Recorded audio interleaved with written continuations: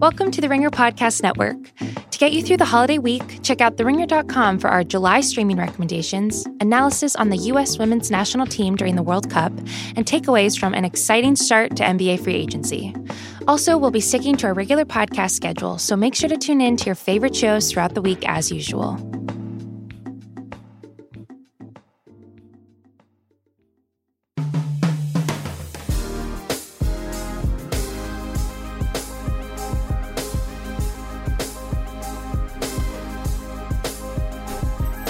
Hello and welcome to the Ringer MLB show. My name is Michael Baumann. I'm a staff writer at the Ringer.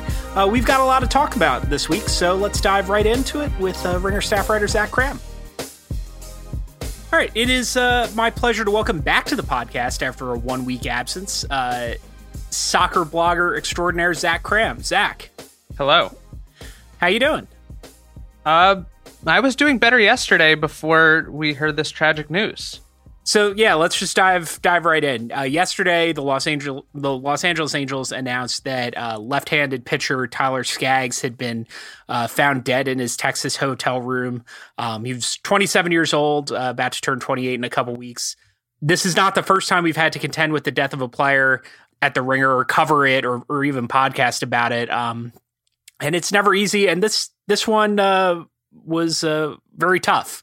As they all are in their own unique way, and I don't really think it makes sense to necessarily compare any of them, but it seems like we've had to deal with one a season. There was Yordano Ventura and Jose Fernandez and Oscar Taveras, and it just seems like every year there's at least one of these moments. The adjective I can think of best is, I think you used in your obituary, is just stunned. It's not the kind of news you ever expect to see happen. I remember when we learned about Jose Fernandez, I woke up to a text from my friend who said, "Oh my God, Jose Fernandez." And I immediately assumed, maybe he needs Tommy John surgery or something. And whenever you hear bad news, I think especially about a pitcher, your mind immediately goes to, he's injured, he's going to be out for a year. And of course, this is so much worse. And that's the stunning part of it. It's not something you ever anticipate that's in the realm of possibility, you think, on a day-to-day basis. Yeah, my distinct memory just from yesterday finding out about it is, like, if you're just sort of scrolling through Twitter or Slack or, just wherever you get your news from, you'll like glaze over something or other or misread a tweet. And this was like, I have the distinct memory of reading it, understanding what it said, and then just like not understanding how that was possible. It was just so surprising. So, like you said, beyond the realm of what you would expect in terms of news to come out of baseball. So obviously, the Angels and Rangers did not play last night as they were scheduled to. They're going to play again. I want to talk about Tyler Skaggs sort of as he was viewed around the game, because I didn't know him well, but he was one of the players that whenever the Angels were in Houston, I made a point to go talk to, because he was thoughtful and eager to answer questions. And, he came off as a really nice guy. And I just, I don't know many baseball players well enough to make that judgment, but, people who did know him well, whether it was baseball writers or teammates or, just friends from throughout the game, just universally said what, an incredible person he was, how seriously he took, how interested he was in the craft of baseball, and what a great teammate he was. I think he was really, really starting to develop. You could see him like really blossoming as not only a pitcher, but a human being over the course of the past year or so. And it's just, this is just somebody that, and I tried to capture this, and I'm not really sure if I did it justice, that there's something specific to Skaggs about, he had been around long enough that like we had gotten used to seeing him, but he was still young enough and improving that we had a lot to look forward to, in terms of watching him for the last half or 2/3 of his career. And it just never occurred to me that this person wouldn't be part of the baseball world for the next 10 years. It's just hard to imagine, the Angels without him, hard to imagine baseball without him. I didn't know that much about him personally. I've never interacted with him.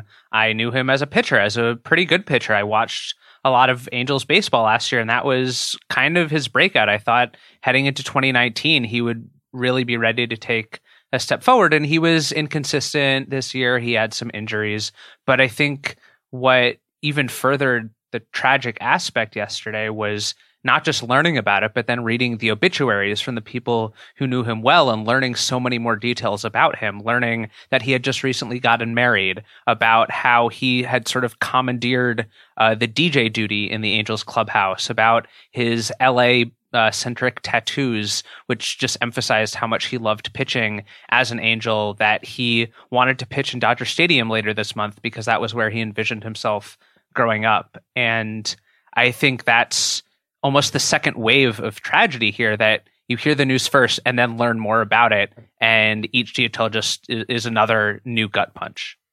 Yeah. And stuff that you, coming from players who, like, I didn't realize had any sort of ties to him, because, you know, you expect Mike Trout or Justin Bour, you know, people he played with on the Angels or in the Diamondback system, to share memories and stuff. And, you know, the thing that, like, once the shock wore off and I had to try to come up with something coherent to say about it while I was writing, Chase Anderson tweeted out that, you know, he just tweeted out a picture of them from a couple years ago and said, "I'll never forget in Double-A making you a dozen cinnamon rolls and you eating all of them." And just, like, it's not just like everybody thought he was a nice guy or a great pitcher. You know, just you're really reminded of baseball players. They have these close friendships where they mean a lot to they mean a lot to each other. And it's, you know, I find myself sort of unsatisfied with the immediate reaction of, "Oh wow, this is so tragic. You know, I feel so bad for his family." You know, all of that is true. But once you try to go further than that, it's just so hard to say anything beyond that. You know, this news really did leave me speechless.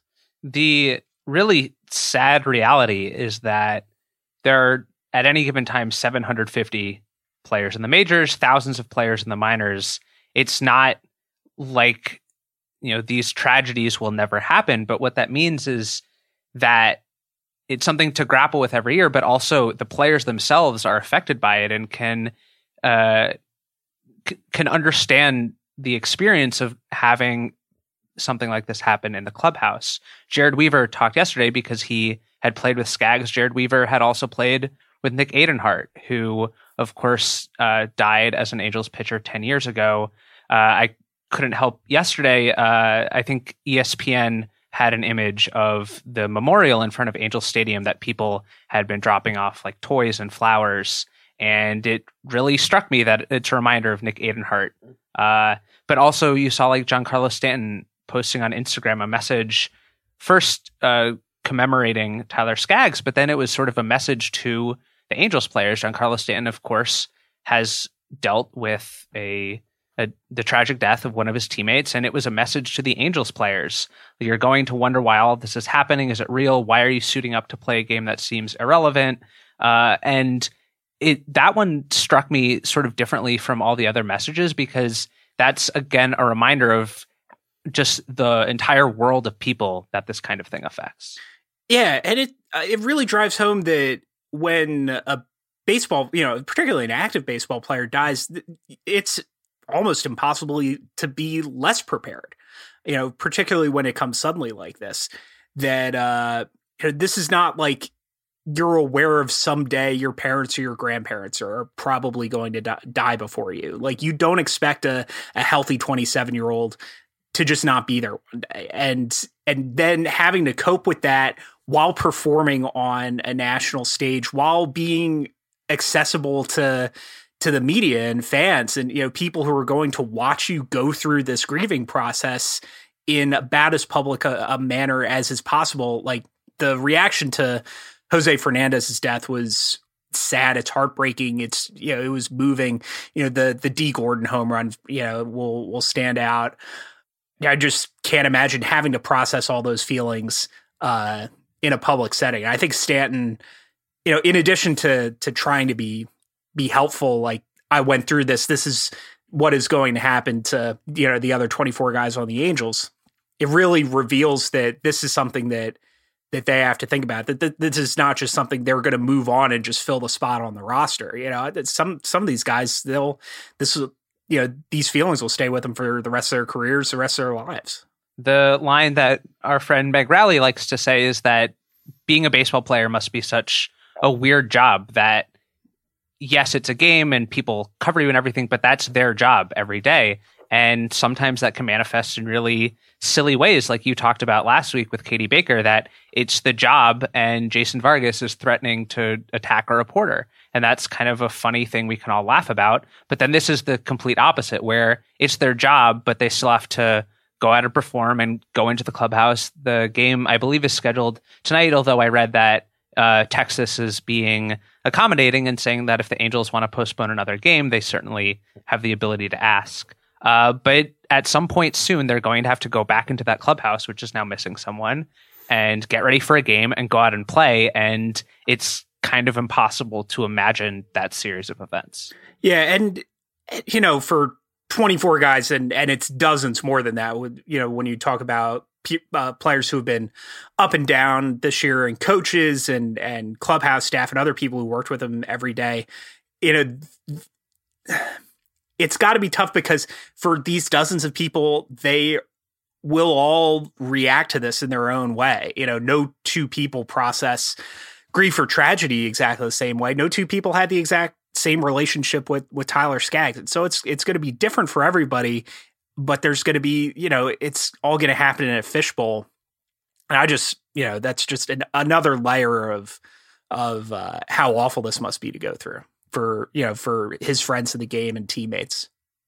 I don't know if it's even worth, it's kind of diminishes the importance of talking about Tyler Skaggs as a pitcher. I'll say that last year, I watched a lot of Angels baseball, probably more than I ever had before because of Shohei Ohtani. And I watched a lot of Tyler Skaggs on the mound, and I don't think his final statistics really did his season justice.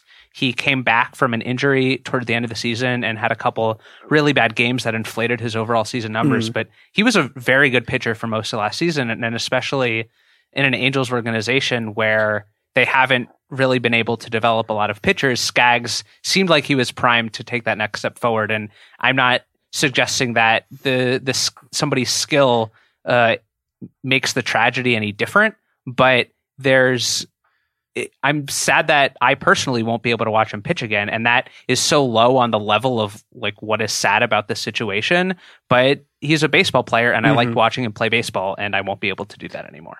Yeah. It's like you said, it's not the most important thing, but he was a baseball player, and this is how we're going to remember him. And part of the reason that people, you and I have, any connection to him is because we're used to watching him play baseball. And yeah, it's not just a matter of missing him. It's like you said, the feeling of he was really onto something. It's not so much the memories that I will miss, where compared to Fernandez or Roy Halladay, where the positive memories of things they did are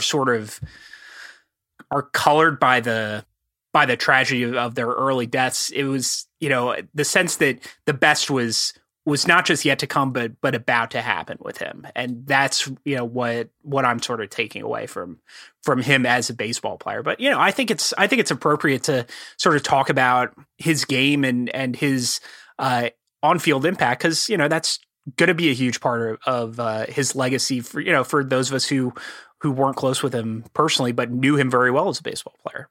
Yeah, well said. And I think it really, I didn't watch any baseball last night. It was such a hard thing to deal with, and it's something that will, I'm sure, stick with all of us who pay attention and watch and read about him in the coming weeks and months. Yeah, like I said, this is just sort of a hard thing to talk about, but it's the biggest story in baseball. He was a huge part of the game for the Angels, for the entire American League, and I think his impact and the degree to which he was beloved, across the game. It's just even by the standards of wow, I can't believe, messages of immediate grief. Like, people really did seem to love him. And that, I don't know, on one level, it's more tragic for that loss, but it really is something to see just the entire baseball world come out and say almost universally what a great teammate, what a great person he was. So yeah, this is it's been a tough day, and I don't know if you have anything more to say about that. There really is only so much to say. Hopefully we'll have better news to chat about next week. We will absolutely have better news to chat about next week. We'll probably, we'll talk about the All-Star game. We'll talk about the second half, get back to actual baseball. But, I appreciate you coming on and working through this with me. Until then. All right. If you're looking for new furniture, there's a lot to consider, like how you're going to get it in the door or how comfortable it'll be when the game goes to extra innings. Well, Burrow is changing all that with simple, adaptable, easy-to-move furniture that can be assembled and disassembled in just a few minutes. Plus, it ships to your door fast and free. Now, you've heard me talk a lot about Burrow on this podcast. For a sofa that takes less time to assemble than it took to assemble my breakfast this morning, it's holding up great a year in. Most of what you read from me on The Ringer gets written from that very couch.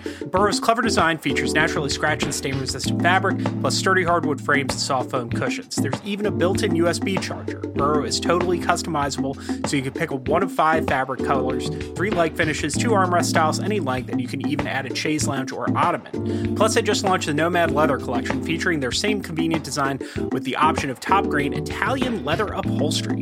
Give your living room the upgrade it deserves with Burrow, the official sofa of The Ringer. Get $75 off a new sofa and free 1-week shipping by visiting burrow.com/MLB. That's BURROW.com/MLB for $75 off a new sofa. Support for today's show comes from Sonos. Sonos meticulously designs every speaker from the inside out. They're experts in acoustics and engineering, even work with Oscar and Grammy-winning producers, mixers, and artists to ensure an immersive listening experience. Getting started is easy. Just plug your speaker in and open the app, then connect all your favorite streaming services. Start with one speaker and connect more over Wi-Fi whenever you're ready. All Sonos speakers and components work together so you can customize your sound system. You can also connect your TV or turntable to listen to everything that you love. And they mean everything. With my Sonos Beam, I can flip back and forth from TV to podcasts to audiobooks to music, all with great quality, all from my phone. So if that sounds good to you, go to Sonos.com to learn more.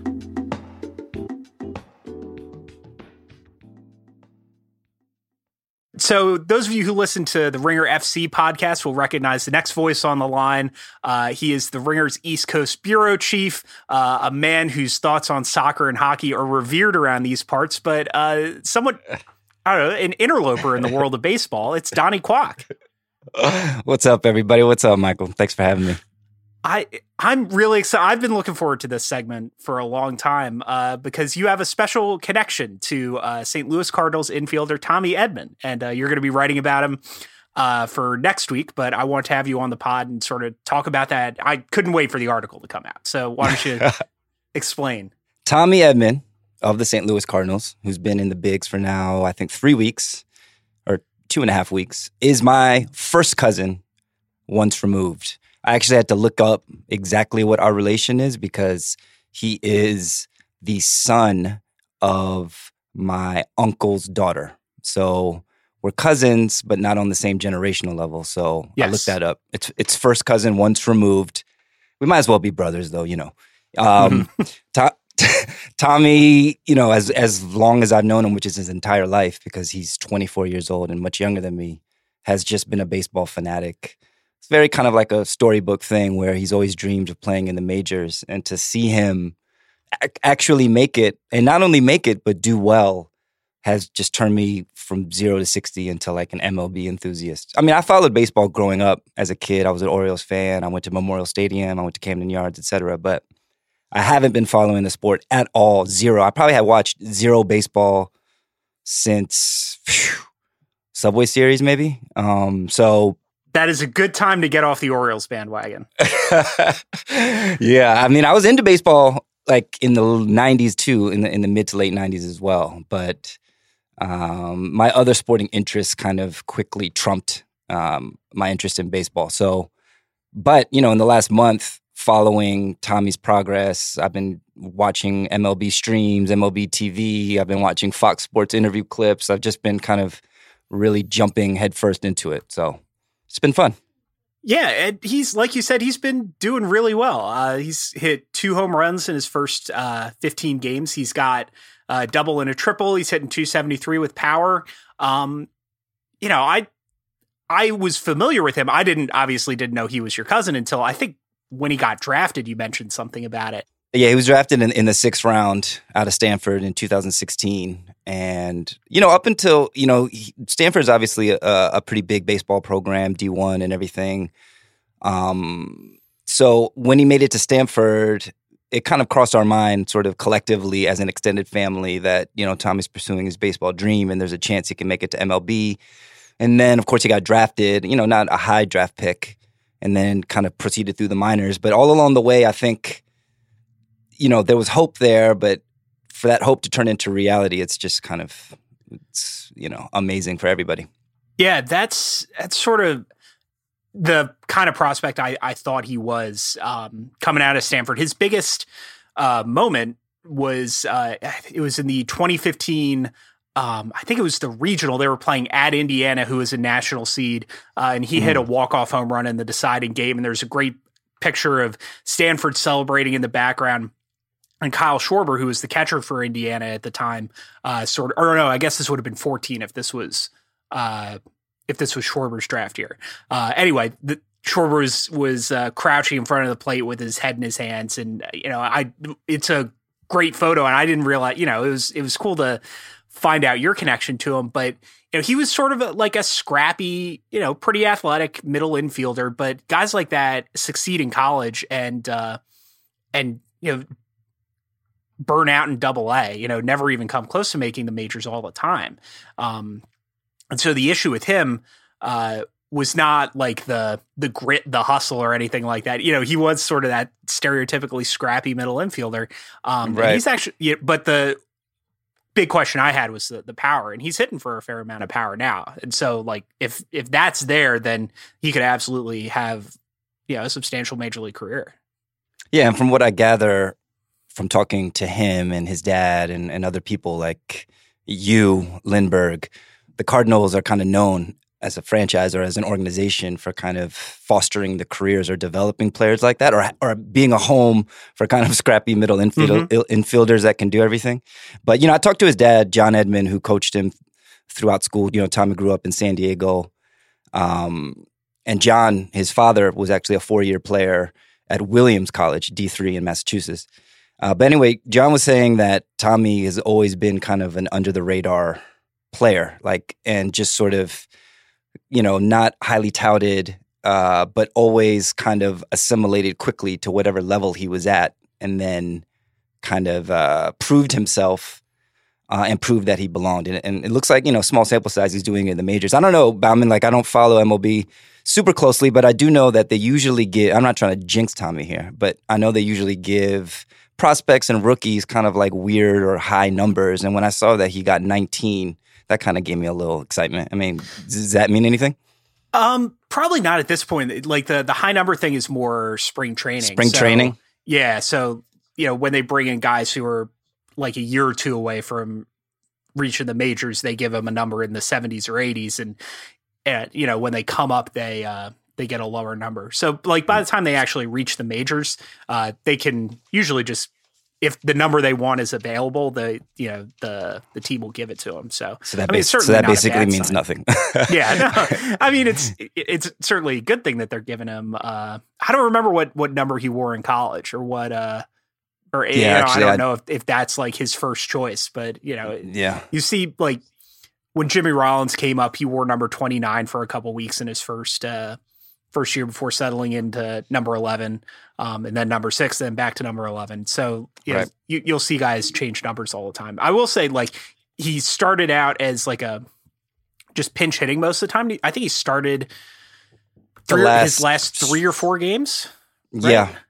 Yeah, he has. I mean, and the manager, Mike Schilt, has been talking him up a little bit. It's, again, I'm jumping into this. It's like I've watched like my first MCU movie or something. I'm jumping into MLB kind of blind. So, reading about the Cardinals and reading like the beat reporters and stuff, it seems like They're not a great hitting team. And from what I gather, are kind of a feast or famine team, a lot of home runs, but not a lot of kind of contact hitters or people getting on base. And I think that's why Tommy, I think I heard a couple St. Louis Cardinals podcasters. Look, Baumann, I'm listening to everything. So yeah, I don't even listen to Cardinals podcasts. So tell me what they said. They called Tommy like a breath of fresh air, a little crackle to the team.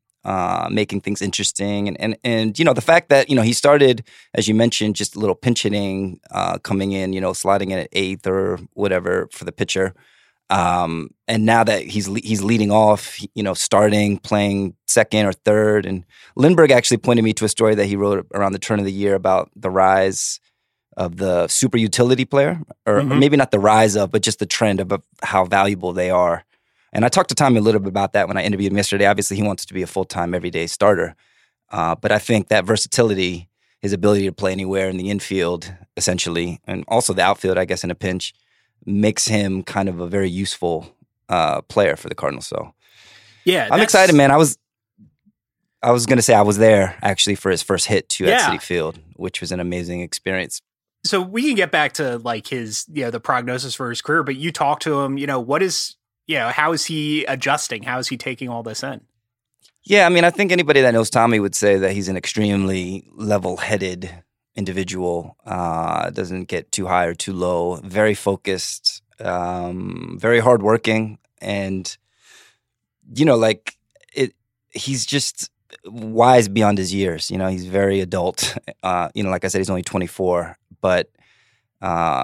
He takes it so seriously, and he's so dedicated to getting better and improving and adjusting and acclimating to whatever level he's playing at as he's risen through the leagues. That, I was talking to him on the field after the game at Citi Field, and I was like, my heart was beating through my chest. I was like so excited with so much adrenaline, and he was just so calm and kind of like, he seemed like he'd been playing in the majors forever, which is crazy because one of the most jarring things for me watching him make his debut or watching him on TV is that, I've seen Tommy play in the Cape Cod League. I've seen him play. He played for the Staten Island Yankees. I went to some of his minor all-star games and stuff like that. But seeing him in the dugout and on the field with grown-ass men with full beards that are like 35 and make $20 million a year, I was just like, Jesus, this is like my kid cousin. And he's here with all the. I mean, Tommy said that he does get chirped a little bit in the on deck circle, like it's past your bedtime, stuff like that, because he is very youthful looking. But behind that youthful veneer is a very serious, smart person who's like, I wouldn't bet against him. Yeah, I was gonna say like this is probably would be even more jarring if you had been really into baseball over the past 10 years, because like there are guys in that dugout with him, like Yadier Molina, Paul Goldschmidt, Adam Wainwright. Like these are like, the people that you think of, who have been around for 10, 15 years and are really iconic figures in Major League Baseball. And there he is like, right in among them. It's just, I sort of get a little bit of that when whenever I see somebody who like I covered when they were in college. Paul DeYoung, who's on the Cardinals, is, a guy I covered a little bit when he was at Illinois State, and like just seeing him in a Cardinals uniform, even like, 2 or 3 years into his career as a major league regular. And like, I was not, he's not my cousin or anything, but it's still like weird. Like I remember, I still think of him in that college uniform before, and it's been an adjustment. I can't imagine like somebody who, I had seen in, play a lot in Little League or travel ball or something like that. Yeah, it's funny. I was thinking about this in writing the piece too, that there's like these degrees of attachment you have, like covering somebody and then, being an extended family like a cousin, and then obviously like being a dad or mom. I mean, I talked to his dad yesterday and he's just through the roof. In a way, I mean, it's obviously relative to your degree of closeness. When the player succeeds or when other people are praising him, it almost feels like they're talking about you, or it's like you can take pride in it. It's like, and your joy is amplified. Like I remember, it really felt real to me, everything. Obviously, I'd seen him live and I'd seen him on TV, but I was flipping on Sunday Night Baseball and he hit a triple and there's fucking A-Rod talking about Tommy Edman. And I'm like, Jesus, like, it's like, it really is just kind of surreal. So I did want to ask you again, like, so last night, Tom Eshelman, who is a player I really liked coming out of Cal State Fullerton, he made his major league debut for the Orioles, and they, his parents had been following him around the country throughout the minors, and so they were on the Orioles broadcast, and, you know, they just seemed, like you said, just over the moon. And, you know, I'm just can't imagine what his dad must be feeling, because this is like, to a certain extent, if you're an athlete, you're in the moment. Like, you almost don't know better than to, you almost don't know well enough to just sit around and marvel at what being in the majors is like. But I imagine his dad. Yeah. What did he say?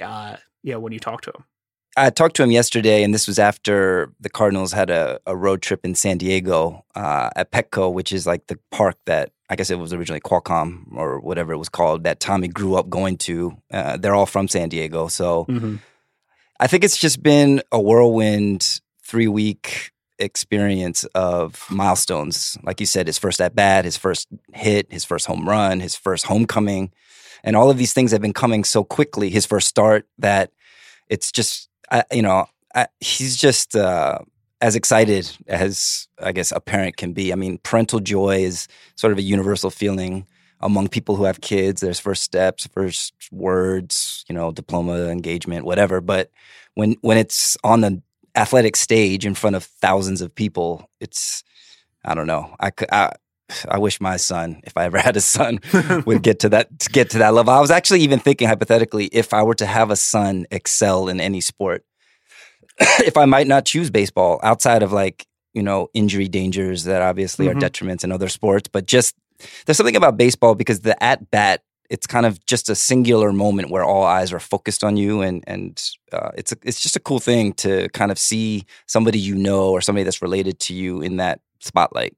I think there's something to that. I sucked at sports, but one of my brothers was really good at baseball and played through high school. And I remember my parents really being being the way you described that, baseball, I think, is also just sort of it's a good live sport because, like you said, it happens in discrete increments. So when your kid is on the mound or at the plate. Right. And it's the good balance of individual and team, because you're on a team, but you get those individual moments. Yeah. And, the season is long, which I guess is if you're going to literally every game is probably a little bit of a slog, but it sort of helps get into a routine. Also just from a parental perspective, the money is pretty good and the risk of injury is relatively low. So that's,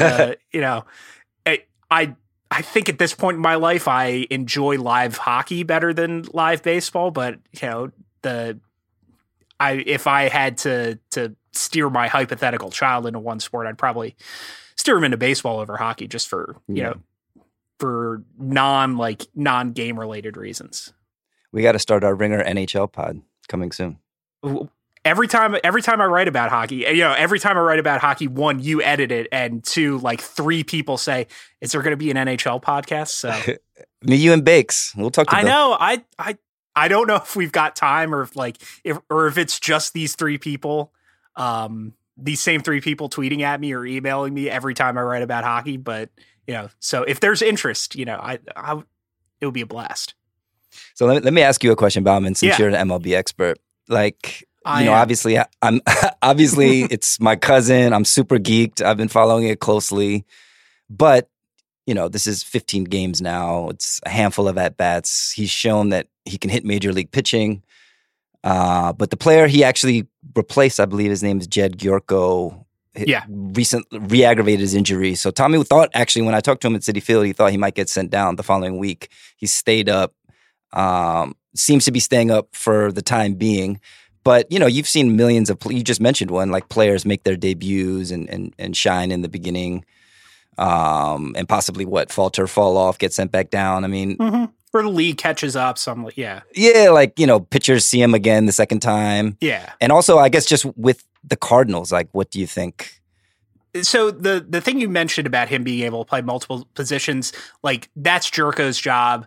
Matt Carpenter could do that. Paul DeYoung can do that. That's something they develop players to do. And I think that if he proves that, the issue with him that the reason that I thought he might not make it was I thought he might get the bat knocked out of his hands. Like there's a level of, and I think, when you asked about this earlier, this is what I said, that there's a level where you have so little in-game power, pitchers just aren't scared of you. Mm-hmm. So not only, are these players not hitting home runs, pitchers aren't pitching around them enough to walk. Like Ben Revere is the guy who had just zero power and actually had a pretty good eye at the plate, but he never walked because everything he saw was in the strike zone.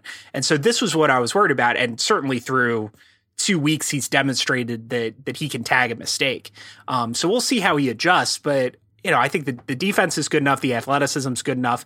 If he's good in the clubhouse and, like you said, adjusts well to, whatever, plays up to whatever level of competition he is, there's potential for, at the very least, being that kind of super utility guy. And when Jerko comes back, I don't know if the Cardinals are going to have a need for him. And I think right now he's still developing, and I think it will be good for him in the long run, better for him to play every day at AAA rather than sit at the end of the bench and just get the odd pinch hit appearance if that's what happens. But I think, I think you're absolutely right to be excited about him because he's definitely impressed me in his first couple weeks in the majors. Is this Wong guy at second base going to kind of keep him out of? Yes, I think so. He's sort of streaky. There are good Colton Wong years where he's like an all-star caliber player. There are bad Colton Wong years where he can't stay in the lineup. And this is closer to a bad Wong year, but the Cardinals are committed to him long-term. Yeah, I think Tommy would have to be, he'd have to be just absolutely on fire in order to move Wong off the starting second base job. So that's that's why I said, I think there's a future. I don't know if it's in St. Louis long-term. Right. Well, this is, I don't know. Like I said, I've really enjoyed this, watching you watch him do this. Particularly, he went deep off, your cousin went deep off Zach Kram's cousin, Chris Paddock, last week. Huge moment in Ringer MLB history. Oh, is that why you mentioned that was like a Civil War moment? I didn't catch the reference because No, he's not actually Zach's cousin, but Zach. Oh, he isn't. Zach wishes he was his cousin. Yeah, he's probably the favorite pitcher of our MLB staff right now. So I don't know if we still like Tommy Edman after he went deep off Chris Paddock, then I think it's this has just been a lot of fun, and I'm glad that you are sharing this journey with us, and turning your family into content for everybody else's enjoyment. And when he makes his first All-Star team, I'll make sure to connect you guys. Oh yeah, absolutely. If he makes an All-Star team, we're going to talk again a lot. Until then, thanks for coming on. This has been great. Thank you so much. Hiring used to be hard. Multiple job sites, stacks of resumes, and confusing review processes. But today, hiring can be easy, and you only have to go to one place to get it done. ZipRecruiter.com/RingerMLB. ZipRecruiter sends your job to more than 100 of the web's leading job boards, but they don't stop there. With their powerful matching technology, ZipRecruiter scans thousands of resumes to find people with the right experience and invites them to apply to your job. As applications come in, ZipRecruiter analyzes each one and spotlights the top candidates so you never miss a great match. Right now, my listeners can try ZipRecruiter for free at this exclusive web address, ZipRecruiter.com/RingerMLB. That's ZipRecruiter.com/RingerMLB. ZipRecruiter.com/RingerMLB. ZipRecruiter, the smartest way to hire.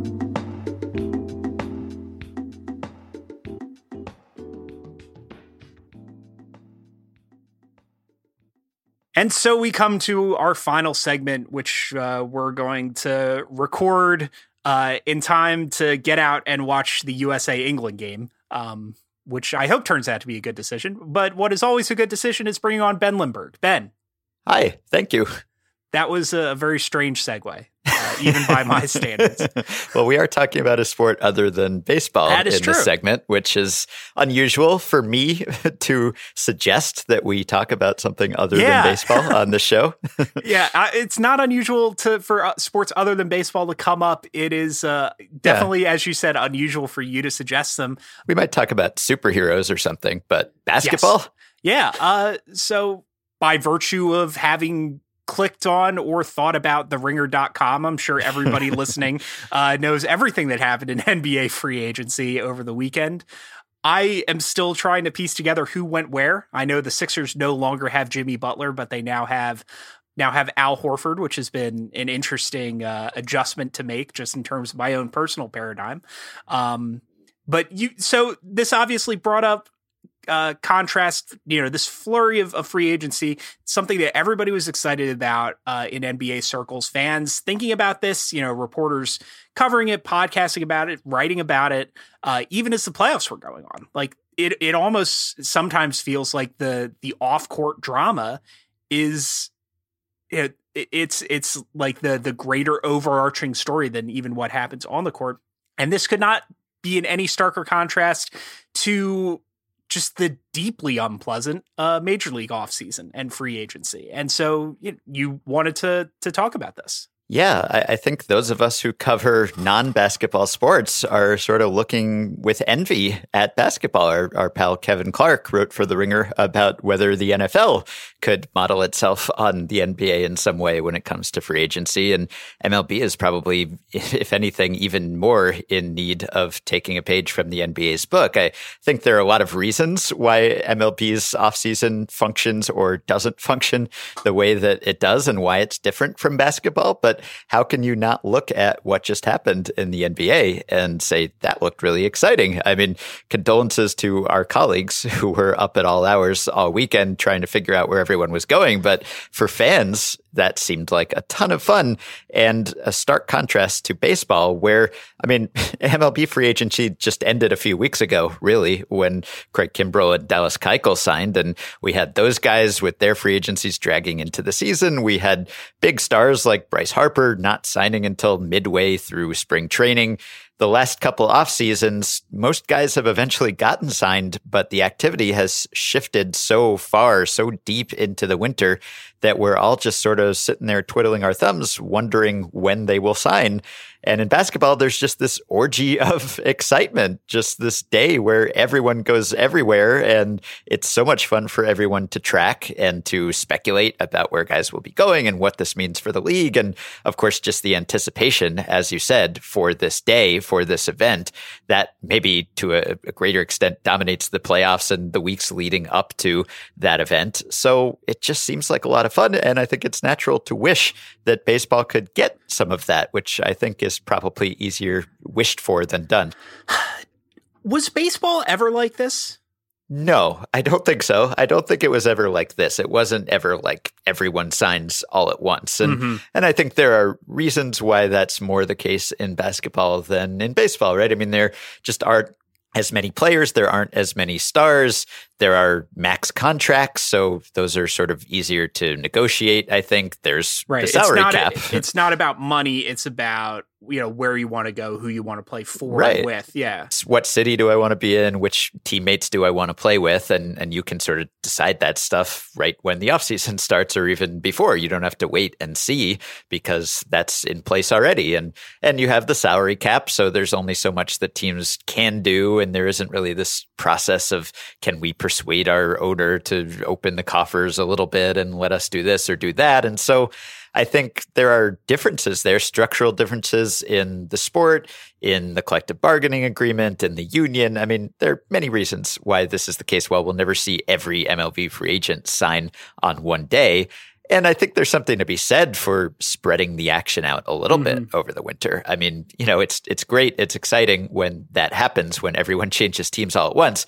But then the NBA season doesn't start till late October. So, you can kind of just look at where the rosters what the rosters looked like once the dust settled. And that's fun to look forward to for a few months. But I think there's something to be said for baseball the way it used to work, at least, where, some guys would sign right away, but then you'd have the winter meetings and things would kind of be parceled out over a period of weeks or months. But most of the action was done by Christmas, by New Year's, so that you then had, a month or two to just sort of survey the rosters and say, okay, this is where the stars are. These are how the teams are shaping up. If you're a ticket buyer, if you're a season ticket purchaser, potentially, you have some incentive to do that. Teams can construct their marketing plans around the stars on their rosters, which I think is a good thing to advertise. Hey, this player is on our team. This player is pretty good. You should come see this player. that's really difficult to do when your star signs on March 12th or whenever Harper eventually signed. And the Phillies fans responded at that point. I mean, there were hundreds of thousands of tickets sold immediately after that. So maybe in the end, it doesn't make that much of a difference. But it was such of a shadow hanging over the sport, and not in a fun way. It wasn't like, oh, hot stove, where's this guy going to go? It was like, will this guy go anywhere ever? Yeah. It was just a depressing slog, really, to some of these signings. There's a lot to cover in what you said, dating back to, I think this is the first time in 4 years of podcasting together I've heard you say the word orgy. So let's start with, like, one thing that strikes me is the individual play is just the difference between an NBA player and an MLB player. Because I don't think there's any Major League Baseball player ever.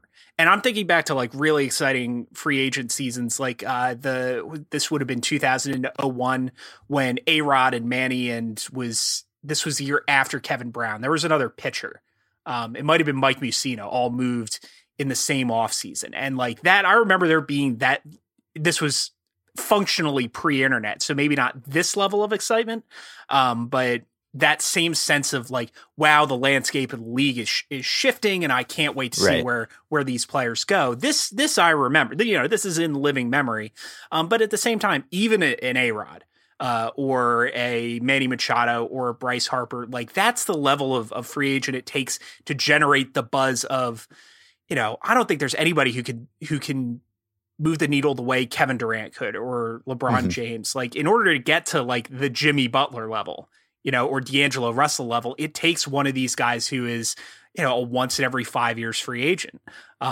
Just because, like you said, the baseball, an individual baseball player doesn't move the needle in terms of on field / on court, and just in pop culture. It's just not the same sport. I also think there's like there's like a cultural element to which basketball has sort of decided that it's exciting and baseball has sort of decided that it's not. And I don't think it's all about, like Rob Manfred's being like, the games are too long, or, it's just there's a sense of dread and pessimism around baseball, which I think is, as someone who is very well suited to express those emotions, it has been good for me as professionally, but I think it's been to the detriment of the game as sort of an entertainment product. Whereas in basketball, like the league, the media around the league has sort of decided to embrace the circus, embrace the soap opera. I just can't imagine, I'm sure we've mentioned this a lot, but like, I think a lot about what if we did an NBA desktop like show, right? What stories would we cover? I don't think you could. Like, no. This might dare one of our competitors to go out and do that and prove me wrong, but I just don't think that tone, that tone of just, even when you're disagreeing with something or thinking that, something is, talking about something you think is bad, just that tone of like excitement. This is fun. I'm having a good time. That, ongoing party atmosphere, just baseball is just so much more serious. Yeah, we would have to talk about the Phillies buying bamboo on MLB desktop. I guess I don't know what else we'd talk about. Probably just brawls, people getting plunked over and over, bat flips, and people getting mad about bat flips. I mean, it's sort of a tedious conversation. Yeah, it's the same thing over and over. And that's, in baseball, there's this personality policing, I think, this tradition that it dates back to the origins of the game and the racial makeup of the league and, all of these larger factors. And it doesn't have to be baseball doesn't have to be basketball to be fun or interesting. Like there is a distinct, it's on some level, like it's okay if baseball is just sort of a little more culturally conservative, but there's, that's just one of the reasons why this doesn't happen, or maybe even couldn't happen in baseball.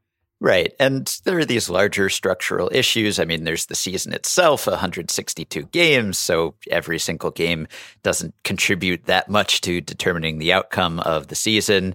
there's that. There's just the structure of the sport. It's maybe less conducive to building stars because you can't put the bat or the ball in the hands of your star exactly when you want to do that for the most part. There's a batting order and the ball is hit a certain place. You can't run plays where you give the ball to your superstar whenever you want to so that he can take the big shot.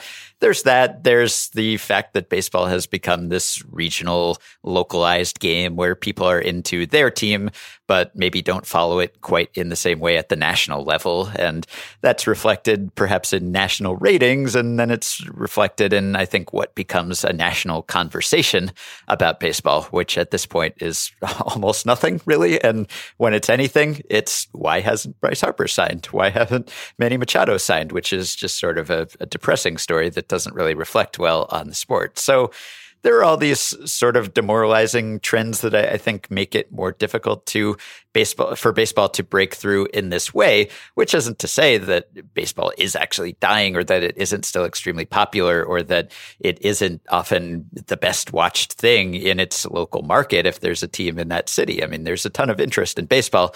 It just doesn't lend itself, I think, to these moments where everything stops and everyone is watching the same game and everyone is watching the same free agent market and wondering where this guy's going to go and refreshing Twitter. And, maybe the fact that MLB has tried to consolidate the trade deadline this year, I think there are multiple reasons for doing that. But I think one byproduct of it might be that there's more activity. I mean, I don't know that this particular year with this collection of teams and sellers and buyers will lend itself to that. But I tell you what, the worst 4 hours of my year every year are the MLB trade deadline, where I'm trying to write and keep up with what's happening. And so if that makes it more intense, then right. Well, what's bad for you as someone who has to write about every move is good for the person who's on MLB trade rumors. But and that's on the Twitter. Closest we get to. Yes. That's the closest we get to what you were describing, where we had,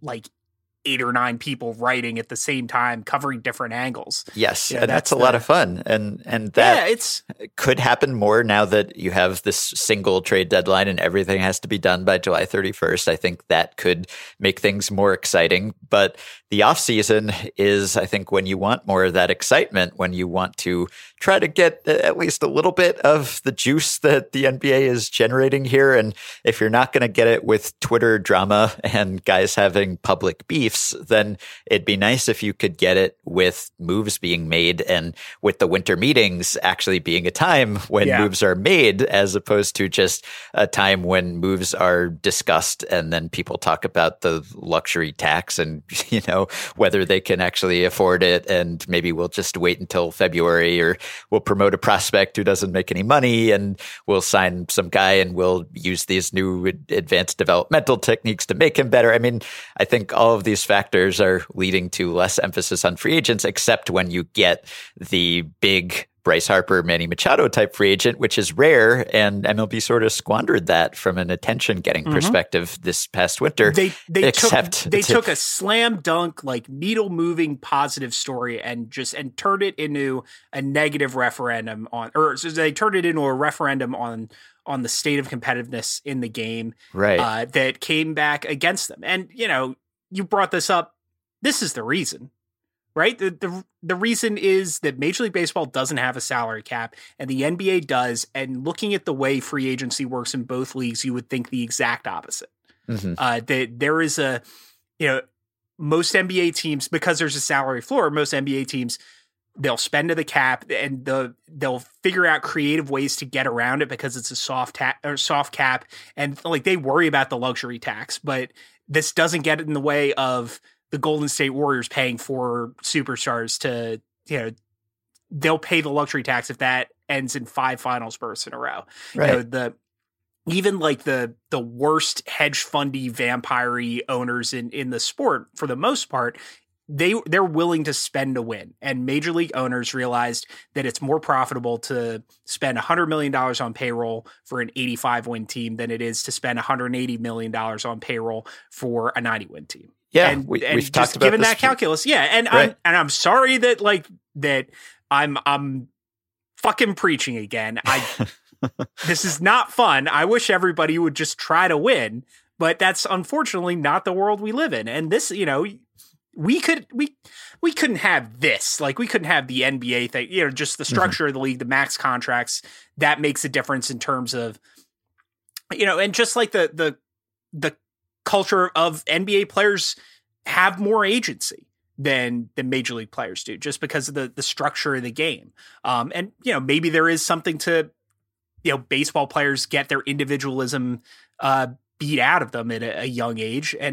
But all of this, like, the reason there are no free agents because everybody's signing under market contracts and stuff. This is all of a piece. It's that winning still matters in basketball, and it doesn't to a large extent from the ownership level, which is where, that commitment to winning from the ownership level is what moves the needle in free agency. And that just doesn't exist in baseball anymore. Players want to win, front office people want to win, coaches want to win, owners, I think they'd like to win if they could, but it's not priority one. It's not an imperative because they're making a lot of money before the games begin, even if they don't sign someone because of the broadcast contracts, because of MLB, because of revenue sharing, et cetera, et cetera. All of these things sort of incentivize owners not to be as aggressive. And as we said, there are few free agents in baseball who move the needle as much. You're not going to go from bad to contender because you signed any one player in baseball. Even Mike Trout can't make the Angels a playoff team. So no free agent is going to do that all by his lonesome. And it makes sense to wait from a profit perspective for teams because it's been shown that players tend to sign for less when teams make them wait and make them sweat. And the season's approaching and spring training is starting, and guys who are unsigned eventually often lower their demands because they want to play and they don't want to be left out in the cold and sit out half a season like Keuchel and Kimbrel. And so teams, I think, tend not to crack before the players do because players have only one career. Their income comes from playing.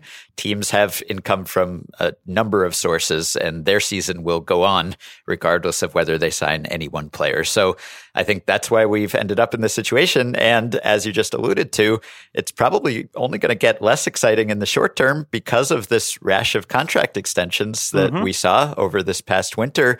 And we talked about it at the time, but it wasn't that long ago that Jeff Passan wrote the famous 2018-19 offseason column. And by the time we got here, all the free agents were off the market, and all the teams that were interested in signing free agents just weren't doing it anymore. And you look ahead, and there could have been some exciting free agent classes, but a lot of these players, for whatever reason, maybe because they observed what was happening in free agency and said, I want no part of that, I will take the money now, they are not going to be on the market. And so they will stay where they are, and there will be less intrigue on the whole winter for us to speculate about where guys will go. And I think one thing you heard this past winter was the idea of some sort of signing deadline in baseball to kind of artificially compress the activity so that, I mean, what's that going to do but just give, like the edge of the map with the dragons next to it for players. That would just be an outrageous leverage play for owners. It probably would be.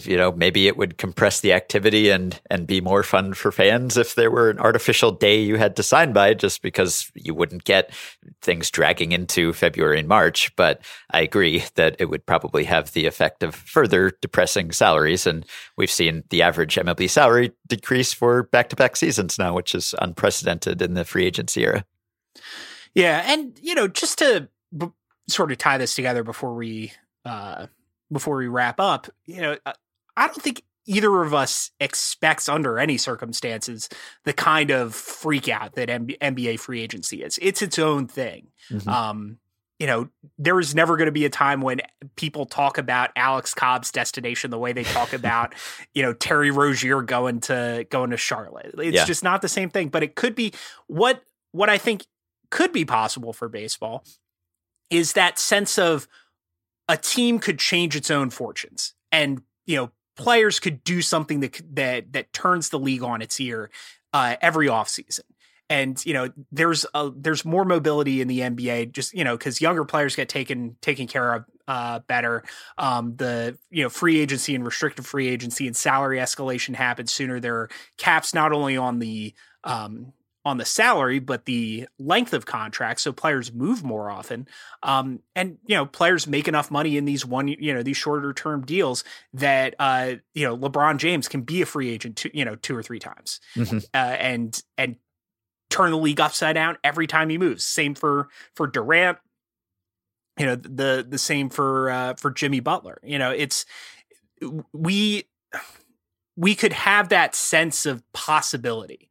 Because it's not, the point is not just that one night where everything goes in the put the lid on the boggle board and shake it all up. The point is you go into it, and it gives fans hope. You look at what, there are, for some reason, about 100,000 Knicks fans on staff. And you look at the way they were talking about this season and the potential, maybe, not just maybe we get Zion Williamson in the draft, maybe we sign Durant.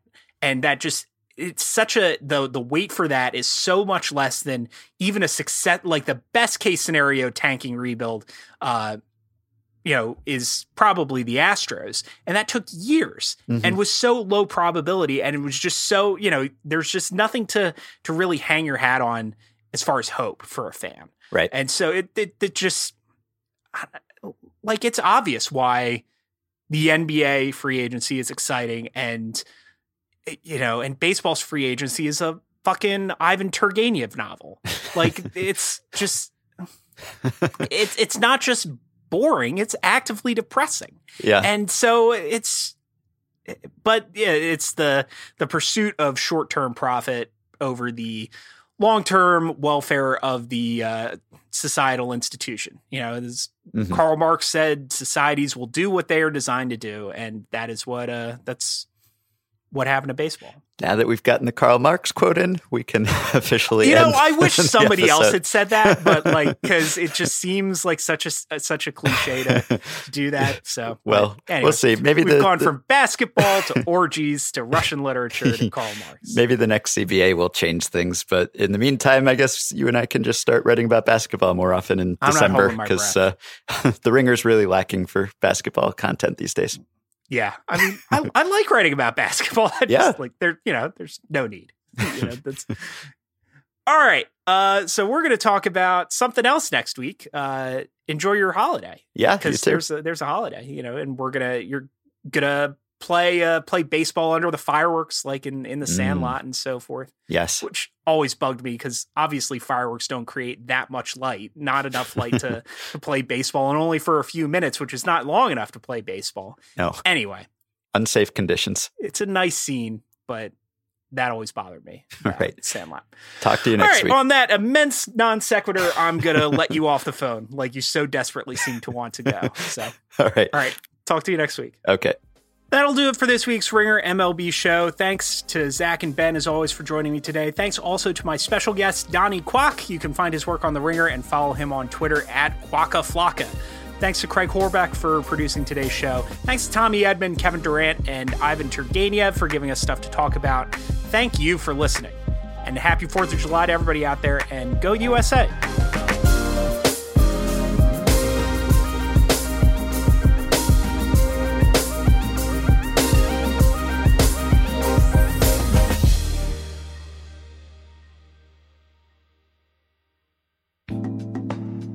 Support for today's show comes from Sonos. Sonos meticulously designs every speaker from the inside out, and once they deliver it to you, you can set it up in minutes and control whatever audio you choose in any room of the house, all from your phone.